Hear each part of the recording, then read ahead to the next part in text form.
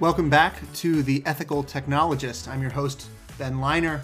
On the podcast today, we have one of my best friends from the DC area, Ben Sollenberger, on to talk about how technology has impacted the world of psychotherapy and mental health. In addition to being a business operations manager at Path Mental Health, a mental health care startup, Ben is also a licensed and practicing therapist. So we talk about the impact of technology on access to care, the patient experience, and overall mental health in 2023. Ben Sollenberger, welcome to The Ethical Technologist. How you doing, man? Great. Good to be here, Ben. Glad to have you. I know we've been talking about doing this for a long time, and we could clear a spot in your very, very busy schedule. So busy. It's so overdue. Yeah. So I know a little bit about what you do at Path, but for our immense listening audience, could you talk to us a little bit about what you do there? Yeah. So I am the operations manager at Path Mental Health. And it might even be beneficial to start, what is Path Mental Health, right? Go for it. Let's go with it. Okay. So what we do is essentially we match patients with therapists who take their insurance. That's simple, right? It's about, 4 years, 5 years old, our company.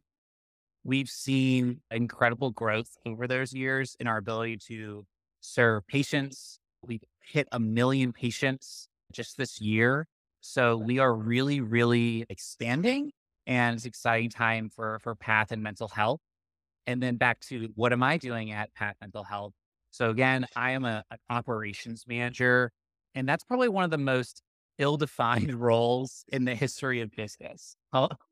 And my history and experience at Path really stick with that fact. I've done so many projects, so many work streams all across the business. It is dizzying to even think about it now.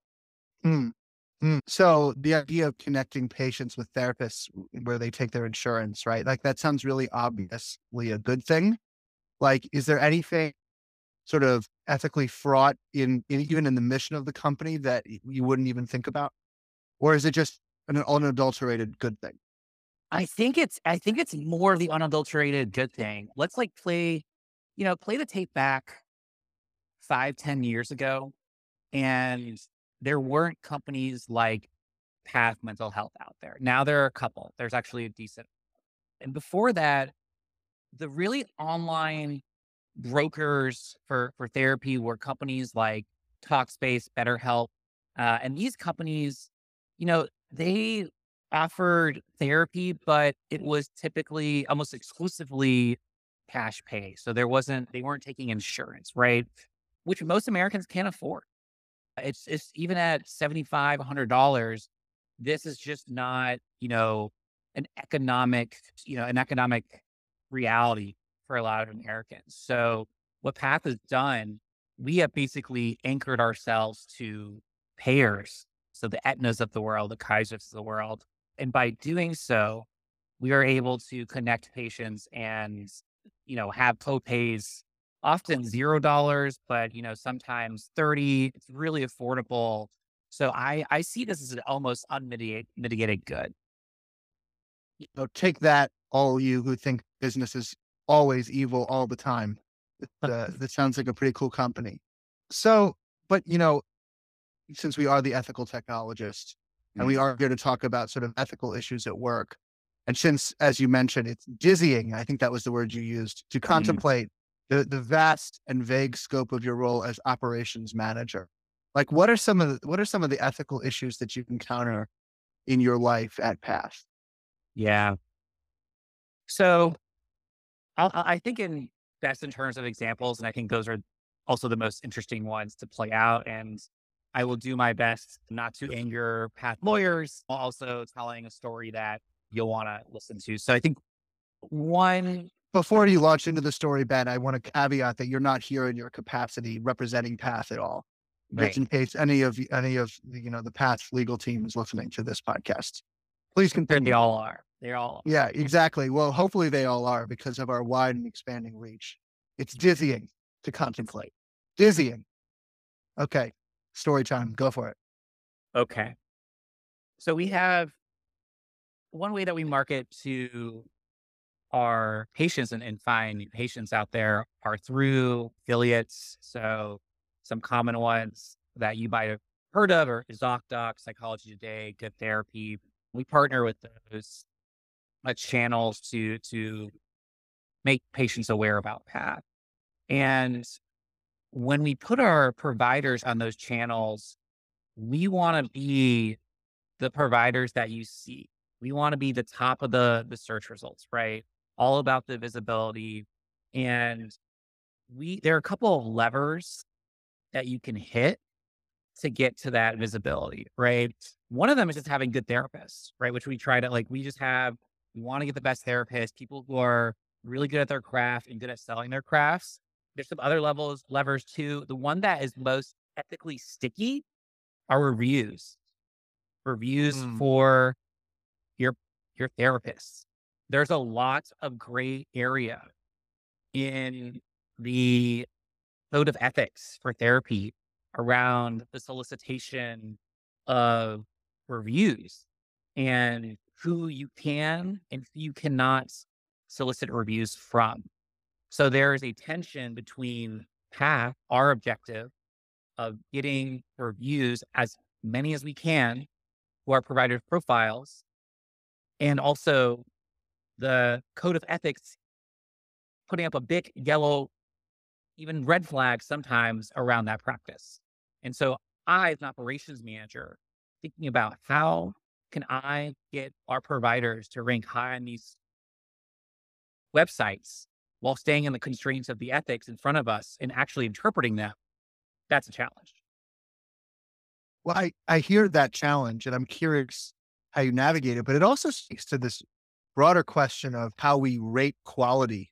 And it's like, how do we set up markets for quality, even something like therapy, where if I were to ask, I've been in therapy at various points in my life. And if you were to ask me to quantify Mhm. like the quality of my therapists, like, their smile was an 8, their advice was a 2, and using that in some kind of ranking system to prioritize therapists, that seems like dubious as well. I'm curious though, on that first part, like how do you navigate sort of getting those reviews if they're so important to raising the profile of path therapists?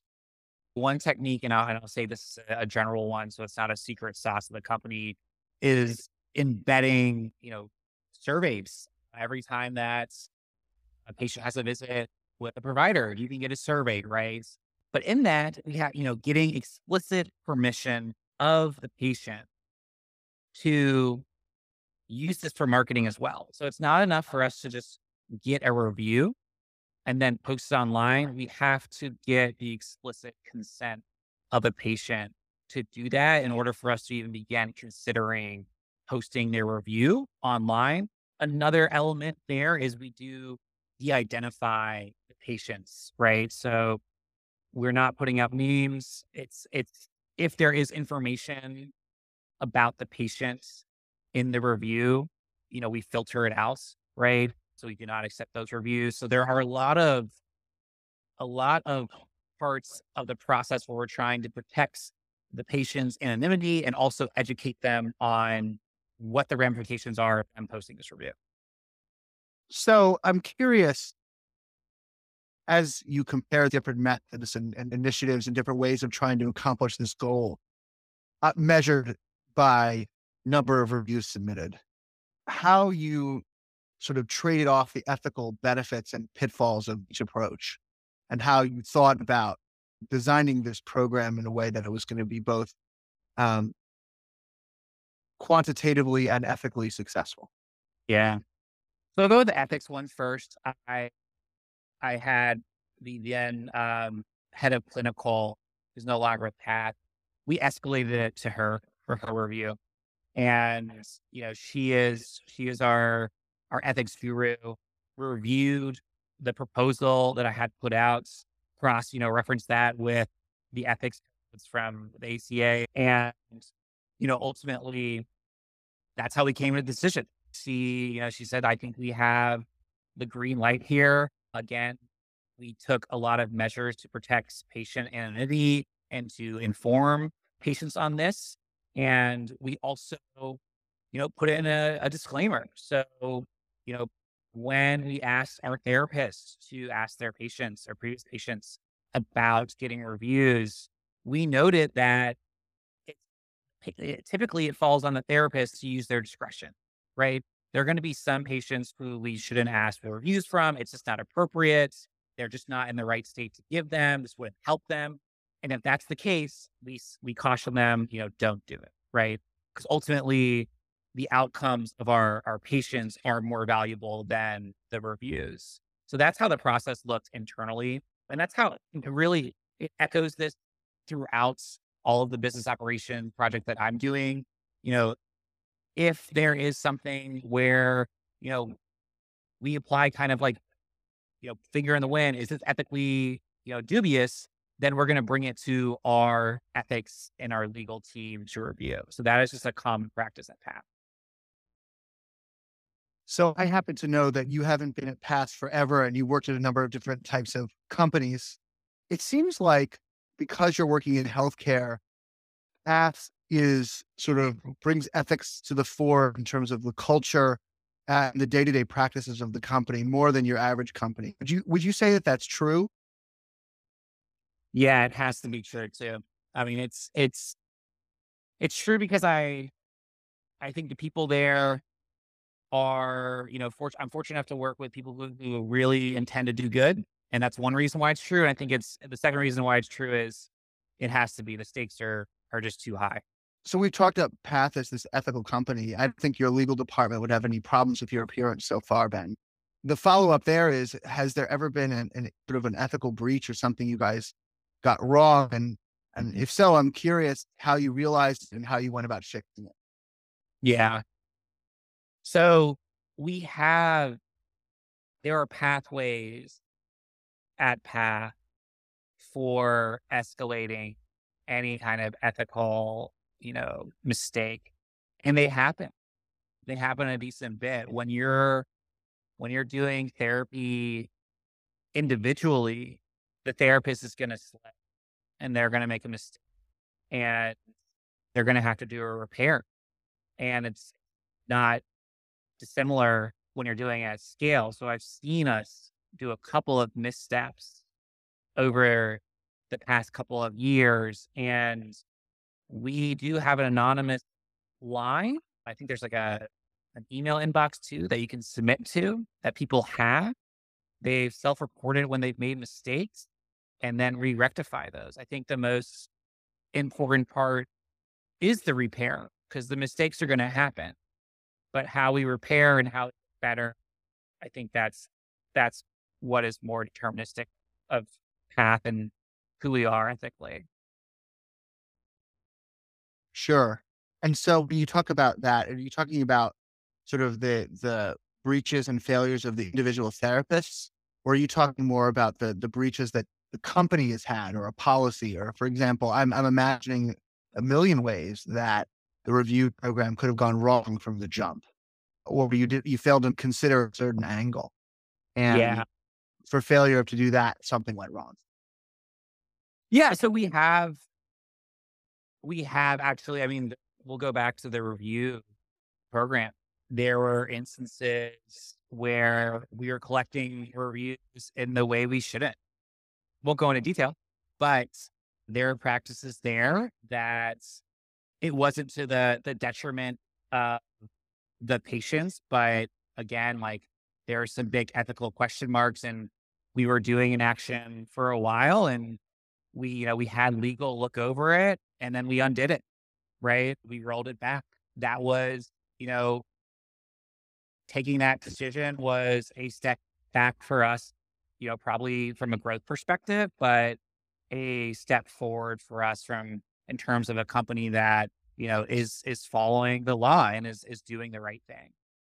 I'm curious in a situation like this that's super fraught.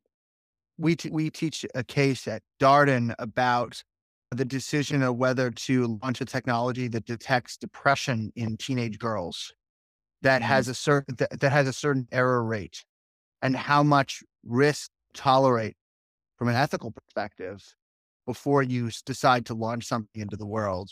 And of course, there's no way to assume away or to resolve every possible source of risk before you launch something. But I wonder if Path has had a conversation, or if you've had a conversation working there about risk tolerance and how you think about it in the context of launching certain initiatives or programs. yeah. I'm going to give you one that you might not be expecting. So there are sometimes some competing interests, competing incentives. Obviously, every time we see, a patient, we get paid. And that said, so we want to market people to continue seeing therapy. But ultimately, there becomes a point when they probably don't need therapy anymore. And it's not always clear when that point is, right? And so, when we're launching out, a feature that we launched out a while back was auto scheduling appointments. So auto scheduling appointments, essentially, you book your first appointment, and then after you have that appointment, that will automatically book you X number of appointments out, right? And the risk in booking, let's say, putting 16 on the calendar is that we are going to be setting expectations for a patient that I might need 16 visits with Pat to even start, getting better. And while that might be, financially beneficial for us, the risk that we're running here is that this patient is going to be exhausting their financial resources, is probably going to be seeing less benefit as they continue on in therapy if they don't need it. And that's going to come at the expense of us having more revenue from them, right? So ultimately, when we were rolling out this auto scheduling feature, you know, the risk that we were trying to figure out is, like, what is the right number of visits to start with that balances, our interests in having a patient, see a path therapist while also not having them, feel beholden to a path, therapist for way too much longer than they can afford and way too much longer than they.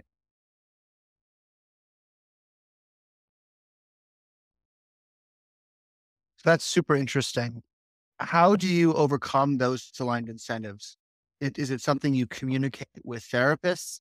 Is it something that you communicate directly to patients? Because I imagine, there's got to be some way to at least acknowledge those misaligned incentives. Yeah. All the above. One initiative at Path is we do have an advisory board of therapists, like a council of therapists that we do consult with when we're rolling out major changes or maybe even reviewing our current practices. So these are some of the Path therapists who have, you know, nominated themselves and we have vetted to join us. So they are helping in some of these decision makings, not all. It's just so many decisions happening at the company, but we do have, you know, therapists in the room for some of these patients. And while we don't right now, I hope one day we'll have an equivalent kind of advisory committee for made up of patients. As you're talking about this, I mean, the same incentives, the issue exists between individual therapists and individual patients. Um, Yes. Yes. but the difference is, and I'm curious, I'm not sure but Path is is at a Series B kind of scale. They're probably going to want to take more funding. I'm curious what metrics investors are looking for to indicate success, and whether those metrics exacerbate those incentive problems. We have happy investors. We are, fortunately, our growth has been pretty strong. And They do care about our revenue, but what they probably have learned to care about has been our relationships with our peers. And to the extent that we're going to succeed in growing the business, is to the extent that we succeed with developing more relationships with different partners and then deepening those relationships. And the way to do that is quality care. It's going to be outcome. It's already becoming more outcome driven, and it's only going to become more so in the future. So numbers that, and I'm not in these board meetings, but I imagine that our investors are looking at with as equal interest as they are our revenue and our patient growth is our quality score on our therapist. Mm. Do those investor expectations, like around the quality score for therapists, does that trickle down into OKRs or goal setting for individuals at Path? Because, you hear of these stories where at Facebook, a product manager is incented to increase MAU at all costs, and that incentive creates all sorts of ethical failings. And I'm wondering how the performance metrics of members of your team reflect both investor values, but also ethical principles. Yeah. So we do have OKRs tied to, clinical outcomes. We have a whole business unit devoted to that. I mean, that's their, I can't put a number to them, but, it could be 10% of our company, but they definitely have OKRs. We talk to them in all hands. We add them in dashboards. We're not there yet in terms of embedding the OKR, like clinical OKRs into, let's say the marketing team or the, operations team or finance. We're not at that level. That said, I mean, many of the conversations I had at Path, when there is an ethical issue that comes up, it is never, you know, brushed off. It is, we need to check with someone on this. This is a good idea, but ... Let's talk to, our head of clinical, or let's put this to ethics. Let's put this to legal. Let's put this to compliance. Right. So I do feel really good about my company specifically, and that seems like pretty much everyone has a good moral compass and a sense of duty to involve our clinical team in those ethical questions. I think the investor education here is so crucial because you hear, especially in consumer technology products, this idea of investors demanding performance across the metrics that you can measure that indicate revenue, top line revenue. And the fact that you're able to tie business success to patient success bakes an additional stakeholder aside from those investors into the conversation of value creation. And I think that opens you up to have a conversation about ethics that's much more robust than simply one that at times can seem abstract, sort of like, oh, well, we need to do the right thing, even though it might hurt. It becomes a conversation about short-term and long-term metrics trade-offs in an environment where the metrics themselves don't incorporate ethical principles. It puts it on the head. I think what a company typically thinks as constraints, ethics, we're kind of looking at as jet fuel. This is how it's going to get us far. Are you sure you don't work in marketing? Jet fuel's very catchy. You heard it first here. I want to sort of take our listenership for sort of a curveball, which is to say that I happen to know, and now they will know, that you, Ben, are also a practicing therapist. Oh, I'm outed. And so I want to talk to you a little bit about that experience as it relates to technology. Before we were getting on, you were talking about Zoom therapy. and how it affects patient experience and outcomes. And I just want to hear your observation of that because, of course, it is a trend, especially post COVID. Yeah, I can tell you that by and large, it has probably been a a boon to mental health in the US. And I'm going to start with the most basic reason why, and that's accessibility. Okay. Let's say that we can't do therapy over Zoom or over the, whatever, choose your platform. You're going to have to go into someone's office. And for people who have severe depression, where it's difficult to get out of bed in the morning, that 5 miles to the therapist office can feel like 500 miles, right? So I think, same with people who have severe anxiety about leaving the house. How do you see a therapist in that case? So I think what probably the best advantage of online therapy is that it has widened the front door to therapy and is getting more people in. Is there another Always side of the fun. coin? Always fun. I'm going to start with a little bit more of the pros, but then I'm going to turn that into a but. So let's say, going to people who might not otherwise go into a therapist's office is people who have severe social anxiety or just anxiety in general might not feel as comfortable going into the therapist's office and staying on Zoom, right?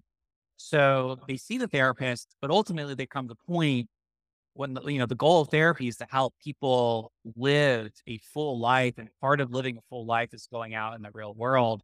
So the danger, I think, in having this option for people is that they can stay safe, right? They can stay a little too safe. It can be a crutch. So I think in that way there are some adverse, potential effects of using teletherapy if not managed well by the therapist. Sure. Do you think, just sort of as someone who sort of is coming to the practice of therapy, that you get the full range of information that you need to make diagnoses or to make recommendations where you're only seeing someone from the neck up? Oh, most times, I do think there are trade-offs. I think in most cases, you can get a good enough read on someone over time to make diagnoses. It's not perfect, right? You're going to miss cues. For example, right? You might, in a virtual session, you just start with the person online, face to face, and you talk with them. But maybe they come in for an in-person visit and they keep their purse on their shoulder the whole time, right? So there's some I hate, and that indicates probably some nervousness, some discomfort with the therapy process that might not play out otherwise online. So there are things that you can miss. I would also say it becomes a little trickier too, depending on the age, with children who are very tactile creatures, and you probably want to keep just a jug of Play-Doh in any therapist's office for kids to help keep them occupied. It's a little harder to hold their attention and conduct therapy over Zoom versus in person. Not impossible, definitely manageable, definitely can still get results, but it does require some more creativity from the therapist. I would imagine that's the case. Switching a little bit, like, and I'm drawing from conversations that we've had and conversations our friends have. I'm wondering how the concept of technology comes into your office, be it usually with your patients. I'm wondering if you're hearing anything about phone addiction or attention spans being shortened, like whether you're hearing any of those things and whether they come up for you in session. Oh, wow. Okay. We're getting very meta. Well, we might be getting Meta because the company Meta is responsible for like half of Okay, well, first, Ben, let me put down my phone while I was just emailing while you asked me that question. Can you repeat it? Something about phone addiction? You're a very skilled multitasker, my friend. Okay. Okay. Yeah. So I think, from what I've seen, huge distraction. I think stolen focus. That is the Bible and the alarm bells that everyone should read. Um, Yeah, I'll put it in the show notes. That's a great book. oh my gosh. And if you want to know how we got to stolen focus, how we got to a world where we are ruled by our technology, then go ahead and read Hooked. The book Hooked is about how technologists, product managers, you name it, in the early days of technologies, made all software as addicting and nudgy as possible to get people glued to their devices. And that's how we got to that book. So that's a good one too for you. Do I see it in my office? Yeah, I see it. I see it all the time. Someone might answer, and this is probably true of all therapists, like someone might answer a phone in a therapy session. They might text, right? I think that it is a security for some patients. I think it's kind of like a security blanket. If things become too overwhelming or just too much, they can tap out and zone out and go to the phone. And I think that's probably not only just true in my office, but also in general situations. If you just think about, hey, there's a stressful or awkward party, like I might just check my phone for a couple minutes. So I think it's a really normal human tendency, but it to my surprise, plays out in therapy too. Yeah, technology as numbing agent. I'm sure our listeners are familiar with that general idea. What advice do you have for people who want to recapture their attention? Is it literally just sort of like take up arms and go to war against your phone? Like what does that mean and what are some techniques that you advise so people can be successful? Yeah, I mean, nothing I'm gonna say hasn't been said a thousand times before, but I'll speak what I've seen work, and it does have some science behind it. But I think one is just like increasing your awareness about not only just like the volume. I think like people do track screen time and they look at it like, oh my God, that is useful. You should track it. But I also think just creating awareness about when you're using, let's say, Instagram or your dating app, how are you feeling in that moment? What are you feeling before it? And how do you feel after? And really concentrating on that, just getting that awareness. And then ultimately, you can start making decisions based off that. You can say, hey, Ben, last time I used, Instagram for 3 hours in a row, it was basically me eating 2 pints of Ben and Jerry's and I threw up. So hopefully being able to recall that feeling that you're starting to pick up on is a deterrent in itself. I think if you want to go even deeper, you're going to have to book another session with me. I'll put my therapy link in the show notes for Ben. Yeah. Always But also, always be selling. And be sure to leave pathmentalhealth.com. and be sure to leave a review. But oftentimes it's, what need are you trying to meet with this technology usage? And if it's often what I think is like maybe if it's loneliness, then okay, if I'm meeting loneliness, like it's just broadening the solution set for that. Like, all right, instead of checking my Instagram, maybe I text my friend Ben, hey, let's go play tennis. Or maybe I find, call a friend that I haven't talked to in a while, right? So figuring out like what need this is getting you and, looking for alternatives outside of technology. This isn't the best technology. I think it has a place, but I think using technology smartly, that's what we're trying to get people to do. Talking from my own experience, like I noticed that I used more when I'm tired, when I'm less capable of focusing anyway, is when I look for a distraction or a dopamine hit from an Instagram. And, one of the things I'm trying to remind myself though is that the personal relationship with your phone and the war that exists between your phone and your attention, or your phone and you over your attention, is ongoing. And sometimes you're going to lose the battles, and then that's okay. As long as you're sort of trying to build the habits and the architecture and to try to win it over time, to just get a little better every day. But some days are going to be bad. For example, right now, the war, the attacks in Israel have been going on. And, Yeah. I've been, as a Jewish person, I've been very tired. I've been very exhausted. And a lot of the conversations happening on social media. And perhaps it's even a worse example because social media is makes you angry in these moments with all the political opinions flying around out there. And Right. they deplete you more. And then it makes you look at social media more. It's kind of a just cycle. But, in the last few days, I've been trying to remind myself to just be okay with letting yourself do that. You let the phone win when it needs to win. Because as you mentioned, and as is listed in this book, Hooked, product managers who want to get your attention are really good at it, and they get paid thousands of dollars a year to do so. And sometimes you're going to lose, which is really depressing because there's no societal infrastructure. And they talk about this in Still in Focus too. There's no societal infrastructure, regulatory framework out there to protect our attention Oh against the my God. people who want to take it. And so, like, you can't just be vigilant and fighting, taking deep breaths, meditating and dropping into your body isn't going to, isn't going to win every time. And that's too bad, but it's just the reality we live in.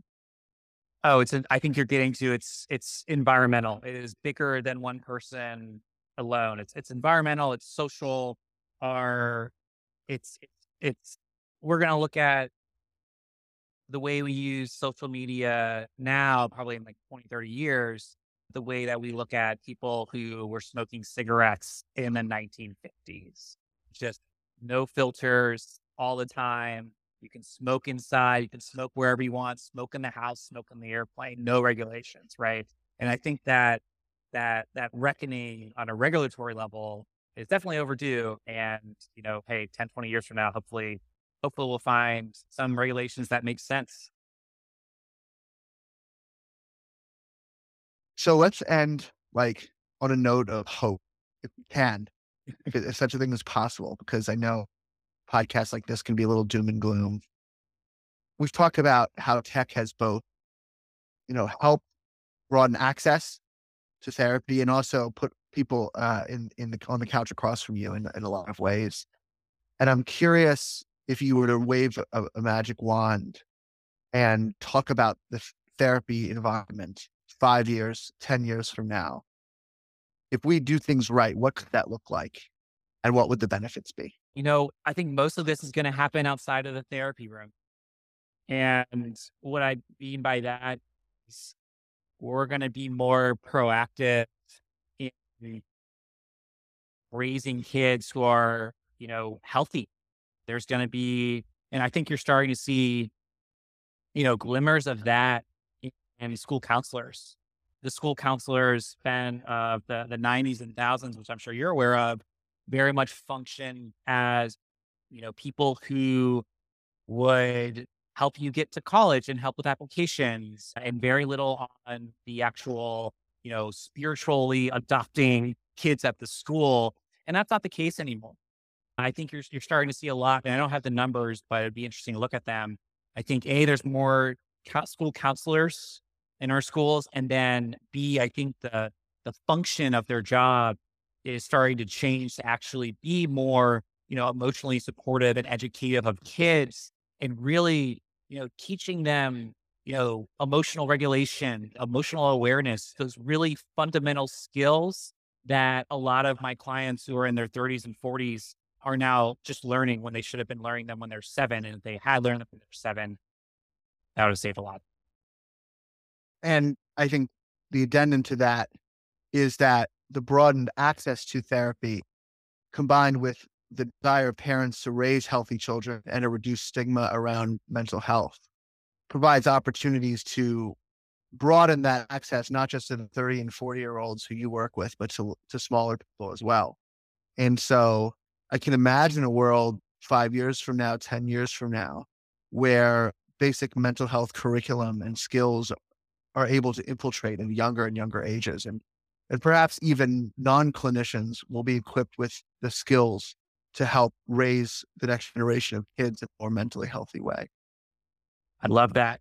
I love that. Some almost how we have physician assistants having some kind of therapist assistants that are, because therapy, and this is the last, maybe, hey, here's another change. I'll give you a 2-for-1, Ben, 2-for-1. Oh, 2-for-1 in this session? Oh, I'm so grateful. Even when we're at time. So what I'll end on is, unfortunately, we haven't figured out a supply issue. Path ourselves, and then the U.S. as a whole is undersupplied with therapists. And one of the main reasons behind that is it is such a long process to become a therapist. It takes, from start to finish, probably, quickest path becoming, from day one where you're starting to open up the books to you are a licensed therapist who doesn't need supervision. 4 to 5 years is the shortest path. And for most people, it takes longer. So it is a very long journey to get there. And, compare that with airline pilot who you can fast track that in 9 months and they're flying, 100 people on a commercial flight, life or death. So my hope is that, one day the accreditations institutions will, figure out quicker ways to get people who are interested in practicing therapy to actually practicing therapy. And I think that will help a lot with the access problem. That's an interesting note to end on. Get on at LinkedIn Learning. I want to be able to go click on my therapy course. Well, Ben, thank you so much for making the time. And this was a fascinating conversation, and hopefully we'll have you back on and have some more down the road. But I appreciate it, man. It was a pleasure. Thanks, Ben.